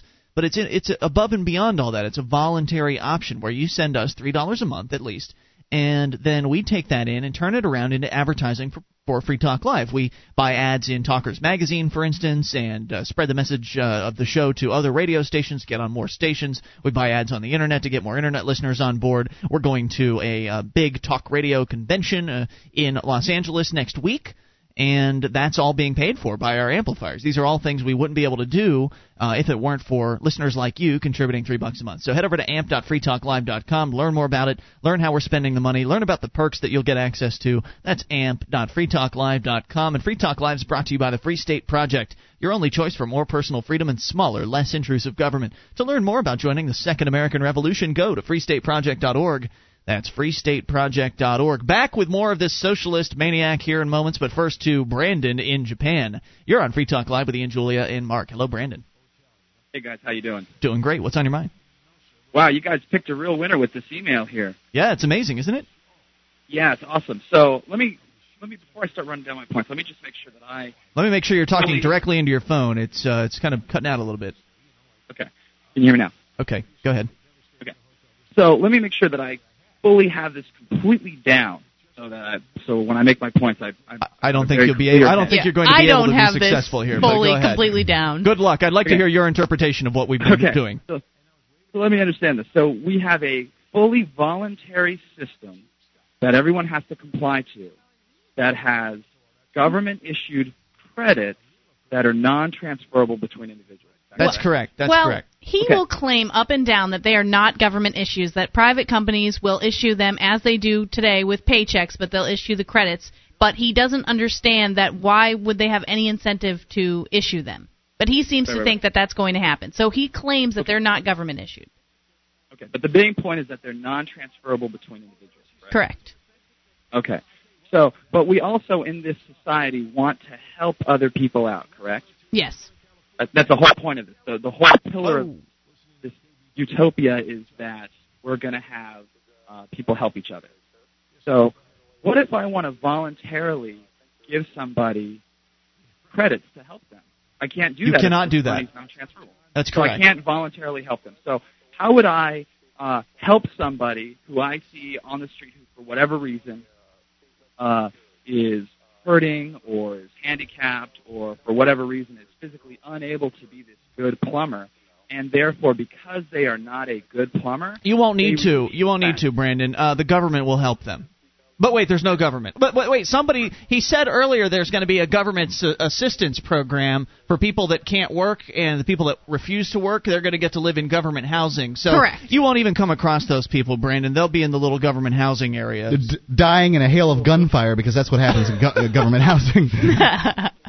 Okay. Well, his government housing will be different. I'm sure it will. Right. So my next question is, if we're having this government oversight, how does our future philosopher king plan on combating the corruption that is inevitably going to happen in this system? Oh, well, I can understand. I can guess on that, and Julia, you can answer in a moment. But I'm guessing that there won't be a government. It'll just be him and his board of maybe his assistants or whatever. So he won't be corrupt, Brandon. But what do you think, Julia? All right. Well, here's what he says. He says, in that credits cannot be transferred, corruption is dead, and the black market is gone. Illegal aliens are out of luck, which I don't even know why he addresses illegal aliens. Because it's universal socialism, global socialism. There are, however, plenty of places for people to work on farms and such where employers cannot afford to pay standard rates for legal citizens. So he doesn't even really address... Hold on, the employers are paying now? I thought the employers didn't pay. Well, they're paying credits, I guess. Oh, God. It's nuts, but how'd they get them? Well, if we have universal compliance, then how is anyone an illegal alien? How is anyone an illegal alien? Was that's what's so funny about the email is that he talks. At first, he sort of talks it like it's his magic land and everything's perfect, but he goes in and out from the way things are currently and Robert's magic land. So it's very confusing. Amazing. Brandon, thank you for the call. We got to let you go. Your VoIP line's kind of iffy. 800-259-9231, the packet8.net toll-free line. What else did you want to highlight here, Julia? I mean, we've got a couple issues that we've touched on. He's got a response. Where did you want to go next with this? All right, I guess where I wanted to go next was how he would accept silver, for example. I asked if I was allowed to trade silver if I chose. So I say, I don't like your rules and I don't like your money. Am I allowed to operate as I please outside your system? He says, are you anywhere? And see, this is where he goes again back to our current system. As logic dictates, as long as you are not upsetting or infringing on the rights of other citizens, you are not expressly breaking laws. Do as you wish. So that's good, right? You want to trade silver? Go ahead. As you buy silver to use as a secondary currency, its value will increase. More people will buy silver as a result, and soon it will peak. No one will be able to sell it, and since stores don't accept it... Where the people were buying it, though, why wouldn't people be able to sell it? Because stores won't accept it. He doesn't explain why stores won't accept it. People are buying it, and they're demanding it. Right, and if you are allowed to... People run stores, so people would want it. Right, but he just doesn't... Fallacious. Poof! Right, then he shifts over into Fantasyland, where he believes that everyone will want his system more than they want nice... pretty silver and gold that they can use to actually transact business, unlike his little government system. Correct. Is there more? I guess where I'd like to take this next, I'd like to finish it up because there is just so much here that I really can't go through it all. Sure. You know what I'd really like you to do? I don't know if this is bad form or whatever, but maybe you could post his emails on our bulletin board system. And see what kind of responses we get? Yeah, I think that'd be kind of fun. You know, I really wish he would have called in, especially to talk to Brandon, because Brandon has some really great questions. Sure. We all have great questions, and that's just it. He's going to have to answer a lot of questions eventually. I mean, he's going to have to get on not just radio shows. He's going to have to get on television programs. He's going to have an internet blog. He's going to have a major presence in order to propel these ideas to the level of prominence that they're going to need in order to be universally complied with. So he needs to he needs to really firm this up and start promoting these concepts. And if you can't even handle questions from little old Free Talk Live, then how well are you going to do with the rest of the media? And now the rest of the media might fawn all over him for all I know. I don't really know, but I just think it's sad. No, I don't think that. I think they'd ignore him entirely. As a crackpot. Let's go to Jacob in Colorado. You're on Free Talk Live with Ian, Julia, and Mark. Hello, Jacob. Hi. Hey, what's on your mind? Brandon from, I guess it was Japan, he mentioned about the credits, that if you wanted to give them voluntarily to someone that probably wouldn't be allowed in this crazy system. But I hear similar things from people, so-called progressives and so on today just about voluntary charity. When someone like Bill Gates or any other major philanthropist gives away money, they question his motives and they don't believe in anybody is giving away this money and their time sincerely. And it's a very common... Except Al Gore. Right, except people like that. They don't believe, people, if they want to give out charity, are doing it sincerely. And socialists, so what, are your thoughts on that sort of mentality that's so common among socialists? It's only it's me. I'm right and everyone else is wrong. Hatred of the rich. Right. But they're not selfish. Only some rich, though. Al Gore's, I think he would be considered rich. Well, he's pushing the agenda, and that's a good thing. I see. It's all about my ideas are right, and everyone else should follow them, and anyone who disagrees is an evil person. And under the system that we propose on Free Talk Live, the free market, if you want to go live on a little commune where everybody shares their wealth together, then you'd be free to do that. But under his system, we all have to follow orders or risk getting shot. Now, they refuse to admit that they're going to utilize guns to impose their order on everyone, but the history of socialism shows differently. The history of government shows differently. Yeah. All right, I guess... What, Jacob, any other thoughts? No. I don't even know if I answered your question. Thanks for the call, man. Appreciate it. 800-259-9231. We're so short on time. Julia, your thoughts? I guess I'd like to close up by I asked him, because he just claimed that social freedoms would not be a problem, that they wouldn't go away under his system. So I asked him to explain it. He says, It would no way benefit government to remove social freedoms. It would, however, cause unrest and make government less stable. Why would an organization intentionally and knowingly remove your freedoms if it meant... This guy really, he doesn't even pay attention to what goes on in the world. Why would the government remove freedoms? Hello, yeah, sure, it does cause unrest. That much he's right about. It does make people angry, but they do it anyway because they can. More power. Yeah. Power. And if they get rid of the right freedoms, then more people will come out and vote for them. Get rid of some more freedoms. And they love votes. More on the way. Hour 3's coming up. You take control of the airwaves. Bring up anything. This is Free Talk Live. With your help, we can spread the message of liberty around the world. Consider becoming a Free Talk Live amplifier for just $3 a month now at amp.freetalklive.com. If you can't afford it, keep enjoying us for free. If you can spare the $3, visit amp.freetalklive.com. This is Free Talk Live. As we launch into hour number 3, you can take control of the airwaves toll-free at 800-259-9231, the packet8.net toll-free line for you, and it's Ian here with you. And Julia. And Mark. 1-800-259-9231, and you can join us on our website at freetalklive.com. All the features there are completely free. Enjoy them. They're on us, freetalklive.com. Well, we spent the entirety of the second hour of the show reviewing some crazy emails from a guy who believes he has the solution to all of the world's problems. If we would only just implement his plan, the world would be a wonderful, happy place to live. And we dissected and we went into it, and it's just a nutty plan. But unfortunately, there are a lot of people out there with delusions of grandeur like this man. There are a lot of people who believe that if you would just put me in charge, I have the answer. I am the world's salvation. Just put me in charge, implement my plan and my concepts, and everything will be okay. So he's not the only one. He's just one of many. And so the idea that this one guy is going to be able to get his plan activated around the world and universally complied with, especially on a voluntary basis, is absolute insanity. It is. Especially with all of the other... even if he wasn't going up against free marketeers and libertarians and small government people, even if he wasn't going up against people like us, which he will inevitably be, he'd also be going up against all of the other socialists with their grand scheme, which may differ in some ways from his.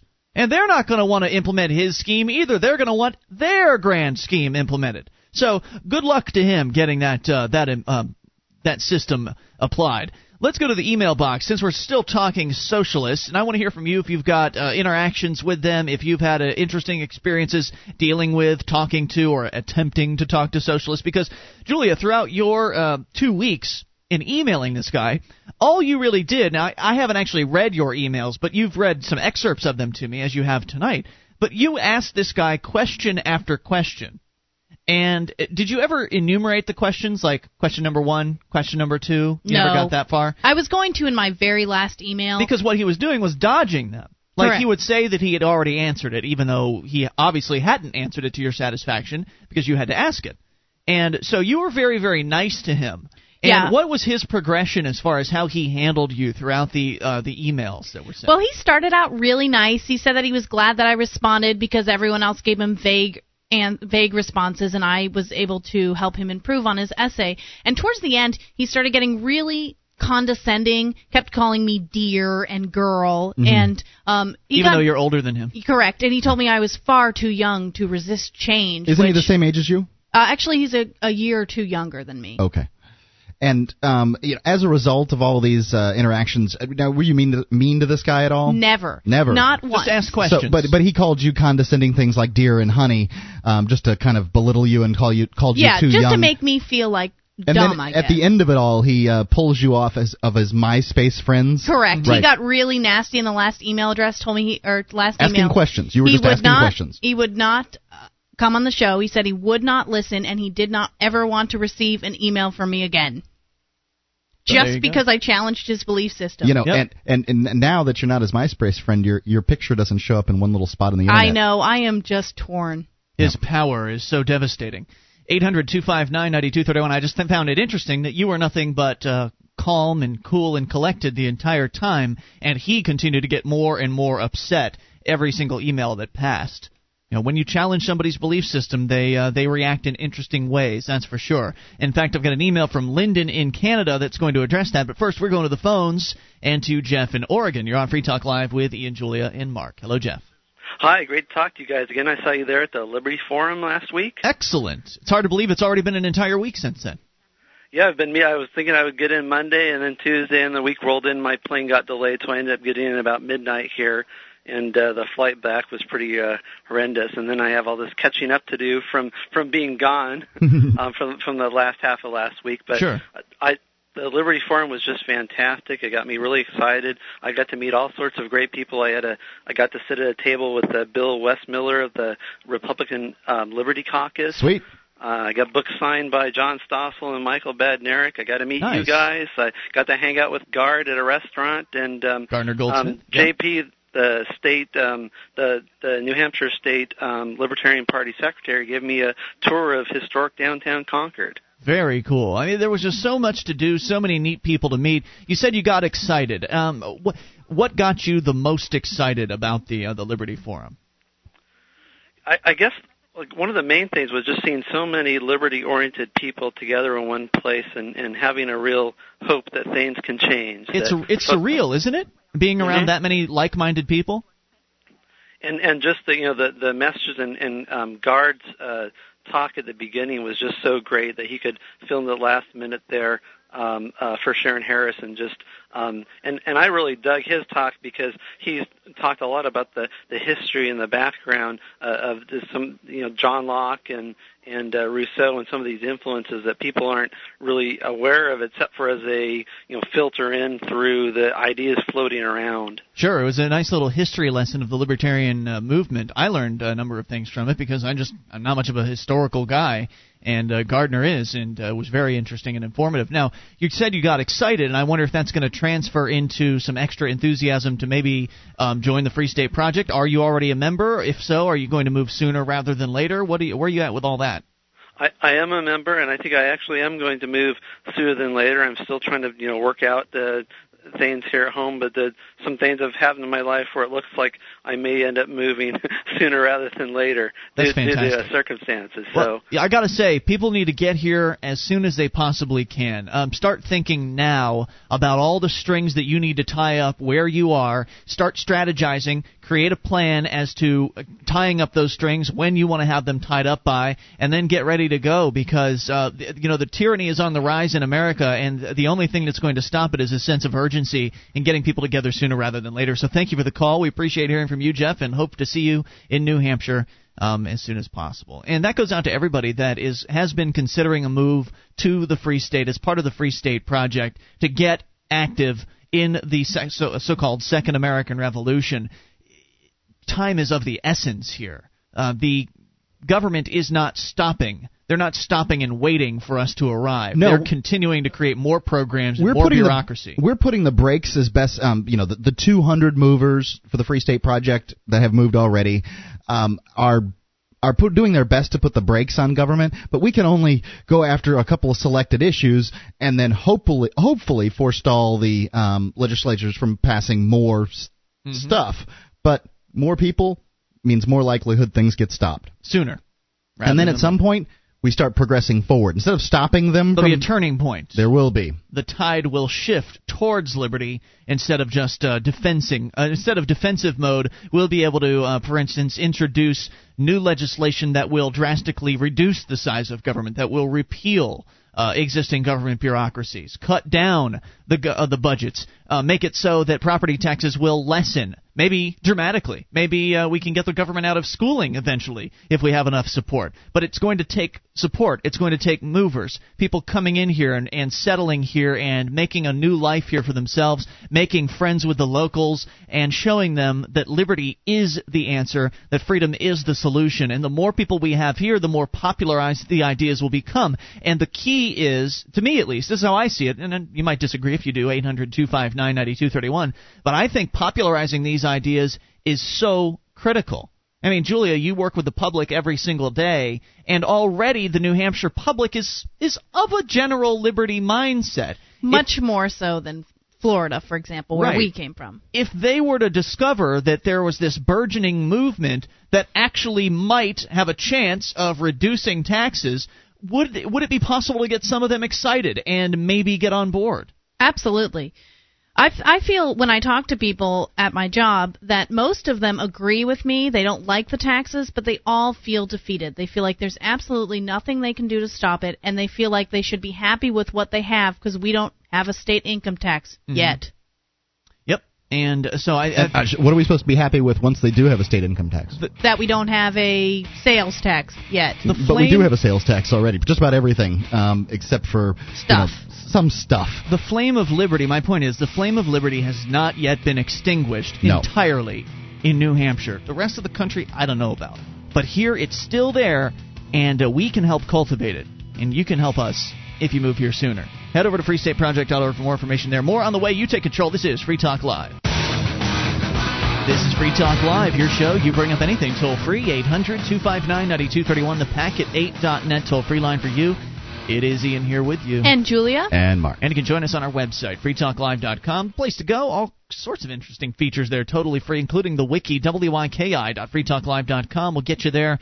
There are over 1,000 pages that have been created by listeners like you. It's like the listener-editable version of our website. See what I mean? By heading over to wiki, wyki.freetalklive.com. And now you can save time and money on common legal matters. Created by top attorneys, LegalZoom.com helps you create reliable legal documents like your will or living trust in minutes. LegalZoom.com, use code FTL to save 10%. LegalZoom.com. All right, so we've been talking about crazy socialists this particular hour, and one of our emailers had a story to tell. Lyndon from Canada.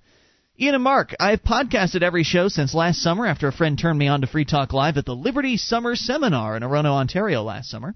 Last night, two of my best friends finally had it out with me. They took me to task for wearing a T-shirt that on the front says, "Capitalism heals," and on the back it reads, "Socialism kills." It began with one of them saying that you might as well be wearing a shirt that says, "I love Hitler." Oh, Jesus. And so began the exorcism. Lyndon says it's like an exorcism when people hear libertarian ideas for the first time. Just watching them get totally emotional so quickly was incredible.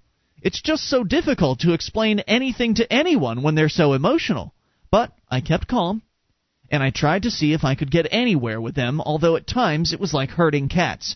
I used Ian's example of, well, how many people does it take to make it okay? Meaning pointing a gun at somebody and robbing them. How many people does it make it all right? And because so on. That's the idea of democracy. Right, just a quick recap in case you've never heard the example before. I find it pretty powerful. The idea is that if we're all created equal, if man equals man, then you don't have the right to point a gun at your neighbor or your friend and take things from him, do you? No one's going to say. Most people who aren't overtly psychopathic are going to say most people are not going to agree with that. They're going to say, yeah, of course I can't take money from my friend or neighbor at gunpoint. Well, what if you get 10 people on your side and you all go over to the neighbor's house and point guns at them? Does that make it okay? No, of course it doesn't. That's wrong. It's wrong to point guns at people. Well, then how many people does it take to make it all right? 51%?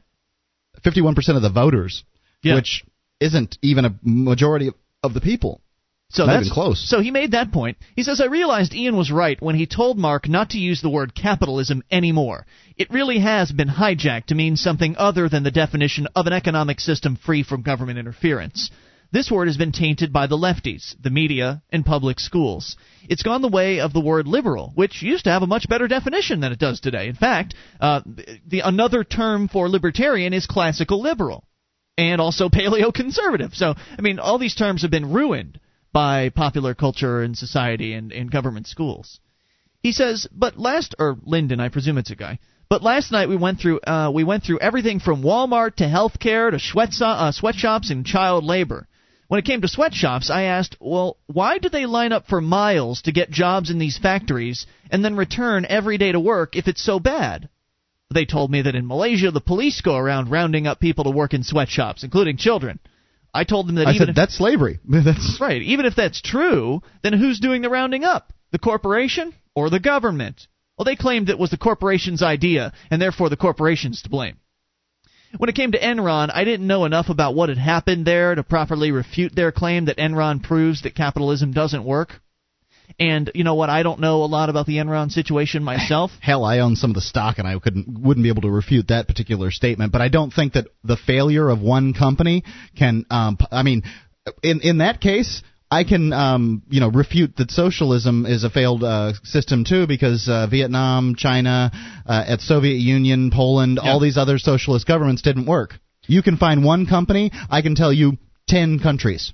I also don't know anything about Enron. I did not pay attention to that. But John Stossel brought that up in his speech. Really? So I'd assume that that was at the Liberty Forum, by the way. So I'd assume that he might know something about it, and he used it as an example of how the marketplace took care of that situation by outing Enron.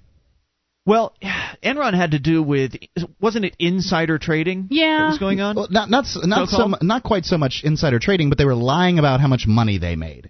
Right. They were using, this kind of creative accounting that, was essentially lying, and therefore getting people to buy their stocks at higher and higher values. Mm-hmm. And, of course, the CEO guys had stocks, so they were making more and more money every time they drive it up, and corporations, or publicly traded corporations, obviously need to make profits every single quarter. Sure. Otherwise, they're going to lose value. No one has ever said on this show that the free marketplace wouldn't include scam artists. Sure it would.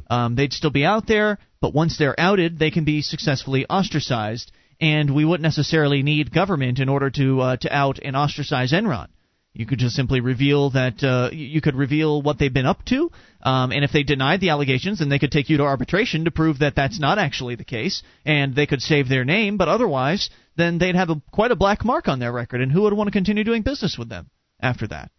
Anyway, he says at the end of the day, they both claimed they were not socialists. I said, if you don't at least believe in small government, then you believe in varying degrees of socialism. They said that that's like saying you're either with us or you're against us. At the end of it all, I thought that the next time I'll say free market or open market instead of capitalism, but there's no way in hell I'm going to deep six my shirt. Thanks, says Lyndon. 800-259-9231. So more evidence that capitalism as a word is dead. If you use that term, people will misunderstand. They'll think you're a robber baron. They'll think you're a bad guy. They'll think you're greedy and evil, and it's unfortunate that that's happened to it's just a word. It just defines an economic system. That's all. It just defines capitalism, taking capital, investing it in order to make life better, in order to make more capital so you can invest that, create more products and services to give to people on a voluntary basis, to sell to people on a voluntary basis. It's a shame that words have been destroyed in that way. But that's what happens when you let the government control things.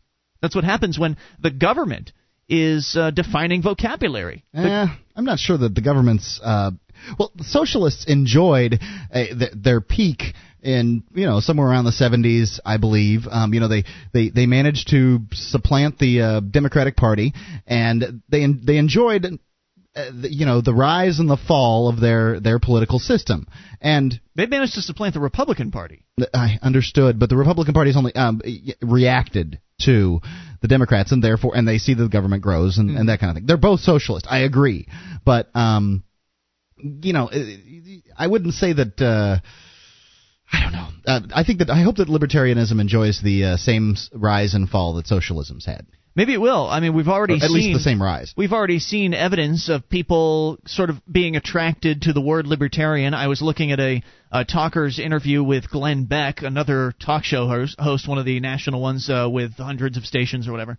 And he self-identified as a libertarian, which is not the case. No. He's on the air here in Keene during the midday shift. And he says shift. Nothing libertarian. No, he was talking about today was Islam and how evil they are, et cetera, et cetera. And of course, if you support preemptive war, you don't qualify as a libertarian. But nonetheless, it's evidence of the fact that libertarianism is coming into its own. Finally, I think because people want to self-identify as that term. It's cool to be a libertarian.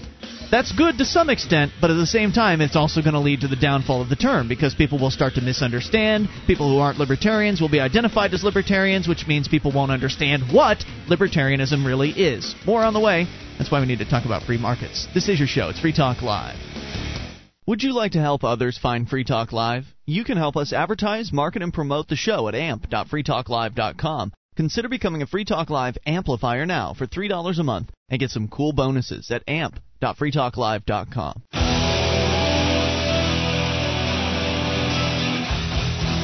This is Free Talk Live, your show. You take control of the airwaves. Toll free, 1-800-259-9231, the packet8.net toll free line for you. It's Ian here with you. And Julia. And Mark. And you can join us on our website at freetalklive.com. All the features there are totally free, including updates. You get signed up for the updates. We'll clue you in whenever there's something fresh to announce about the show. Updates.freetalklive.com. Free Talk Live is brought to you by the Free State Project, your only choice for more personal freedom and smaller, less intrusive government. To learn more about joining the Second American Revolution, go to freestateproject.org. That's freestateproject.org. So, in case the socialist that you were writing back and forth with, Robert, happens to listen to this show, I wanted to share a little bit of, information, something that he should pay close attention to. In fact, all socialists who happen to be listening to Free Talk Live should pay attention to this information. It's by our old friend Harry Brown. I don't know if I can officially call him a friend. I wish I would have had time to become friends with Harry, but I did have the opportunity to meet him, and that, of course, was an honor. As we mentioned in hour number 1, he died a year and a day ago, and so sort of to honor him, to remember him, I selected my favorite Harry Brown article, because he's written so many of them over the years, and they're all archived at harrybrown.org. So if you want to go and read on various different topics, they're all there. But since we've been just sort of on a general theme of socialism versus the free market, I thought it would be appropriate to read the article entitled "The 7 Never to Be Forgotten Principles of Government." These are things that they do not teach you in government schools. Why? Well, because government schools are run by the government, and they have no interest whatsoever in bad-mouthing their own institution. But these are all irrefutable points, and it's kind of like almost a shortened version, a truncated version of his excellent book, Why Government Doesn't Work, like the bullet points that you need to know about government. And if you disagree with any of these 7, please call in, and we'll discuss. 800-259-9231. Harry Brown. He says it's easy to think sometimes that a new government program, law, or regulation could cure a pressing social problem. And in our case with Robert, he thinks that he's got an entire plan, not just a program, but an entire plan that will cure everything. Whether it's a desire to end abortions, keep the wrong people out of the country, make your city drug-free, stop corporate frauds, crack down on criminals, or make health care more accessible and less expensive, you can imagine how the right new law could make everything okay. But when you get that kind of thought, I hope you'll remember the 7 principles that apply to all government programs, not just the ones you oppose. The principles. Number 1, government is force. Every government program, law, or regulation is a demand that someone do what he doesn't want to do, like use your lousy government credit system. Refrain from doing what he does want to do, like not smoke marijuana, or pay for something that he doesn't want to pay for. And those demands are backed up by police with guns. You expected force to be used only against the guilty, but we can see how the drug war, foreign wars, asset forfeiture, the Patriot Act, and other government activities have used force just as often against the innocent, people who've not intruded on anyone else's person or property. In fact, government force is used more often against the innocent than the guilty, because the guilty make it their business to understand the laws that apply to them and steer clear of them.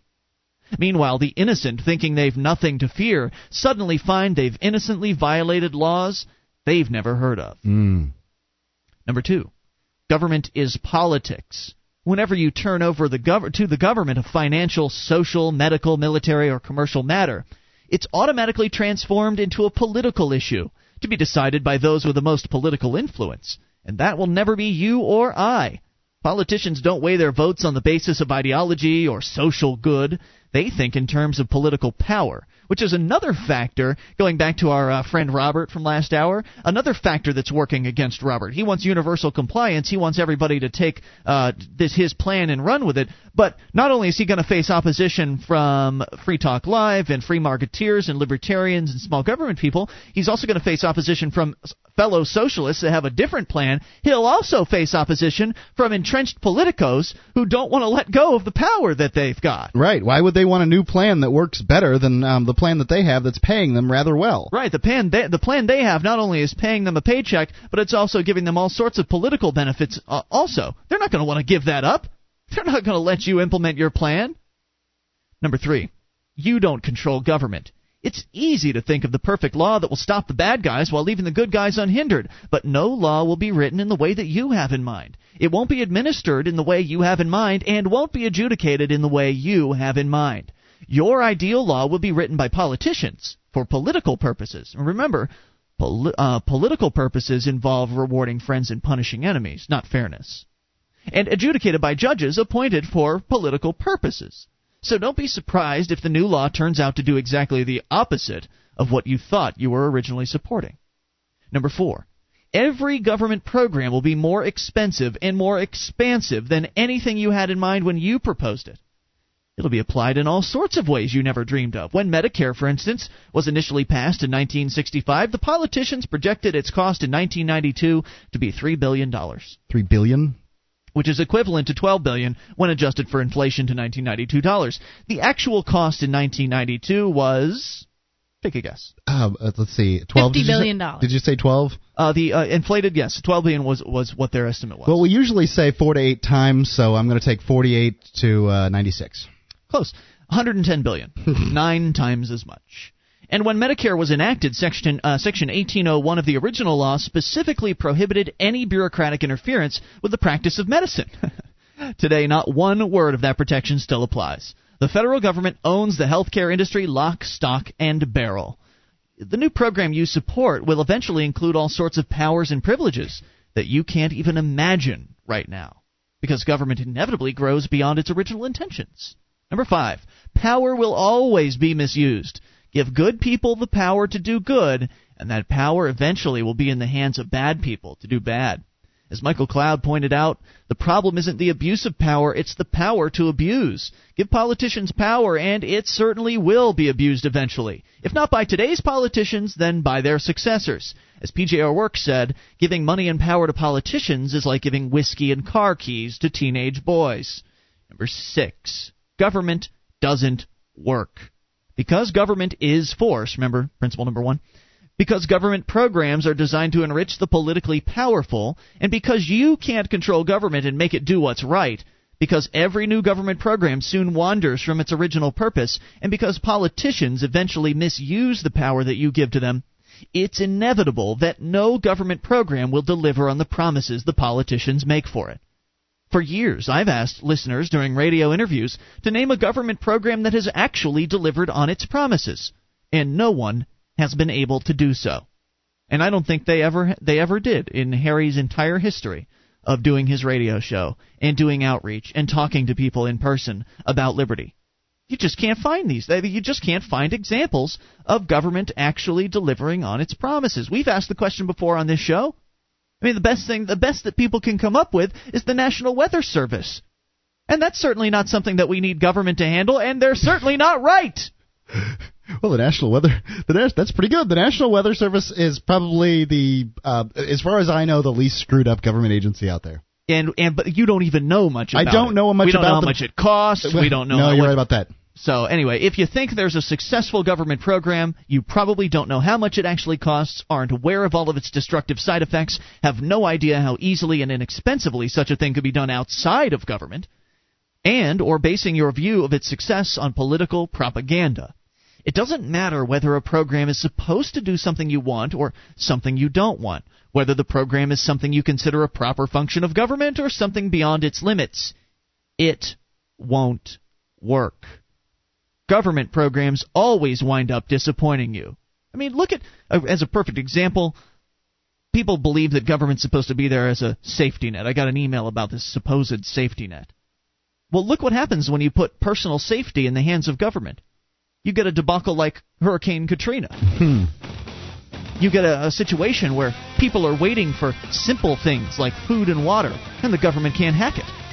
In fact, the government's turning around private agencies like Walmart that are actually trying to do that job. Right, well, they don't have the right papers. It's a sickness. There's a seventh principle that is always applied to government. We'll address that and your calls as well about whatever's on your mind. 800-259-9231. This is your show. It's Free Talk Live.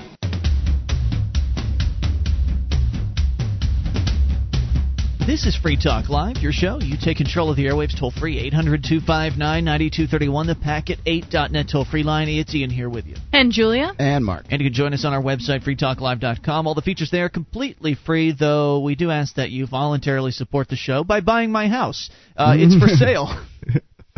And I'm probably going to put it on the marketplace at some point in the near future, but I figured I'd offer it to my listeners first. Are you kidding? What? What's wrong with that? What about my house? I've got a house that's up for sale.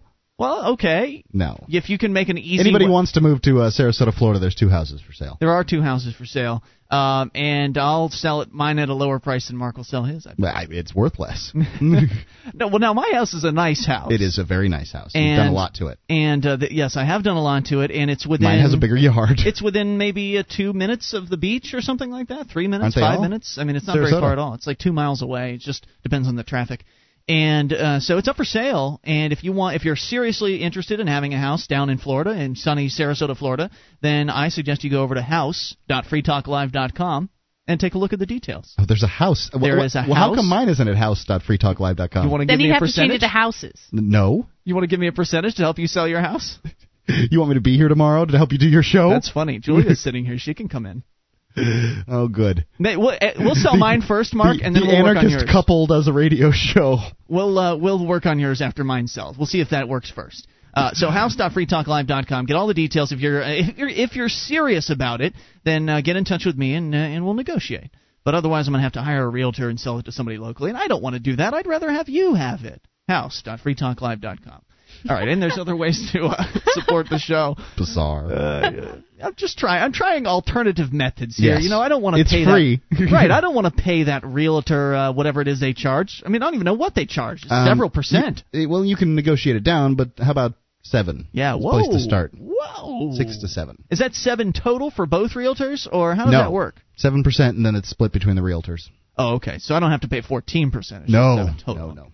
All right. Well, anyway. But I got my guy down to 5.5. That's good. All right. So we're talking about the 7 never to be forgotten principles of government by Harry Browne, one of my major influences. I consider myself a Harry Browne libertarian. He unfortunately passed away a year and a day ago.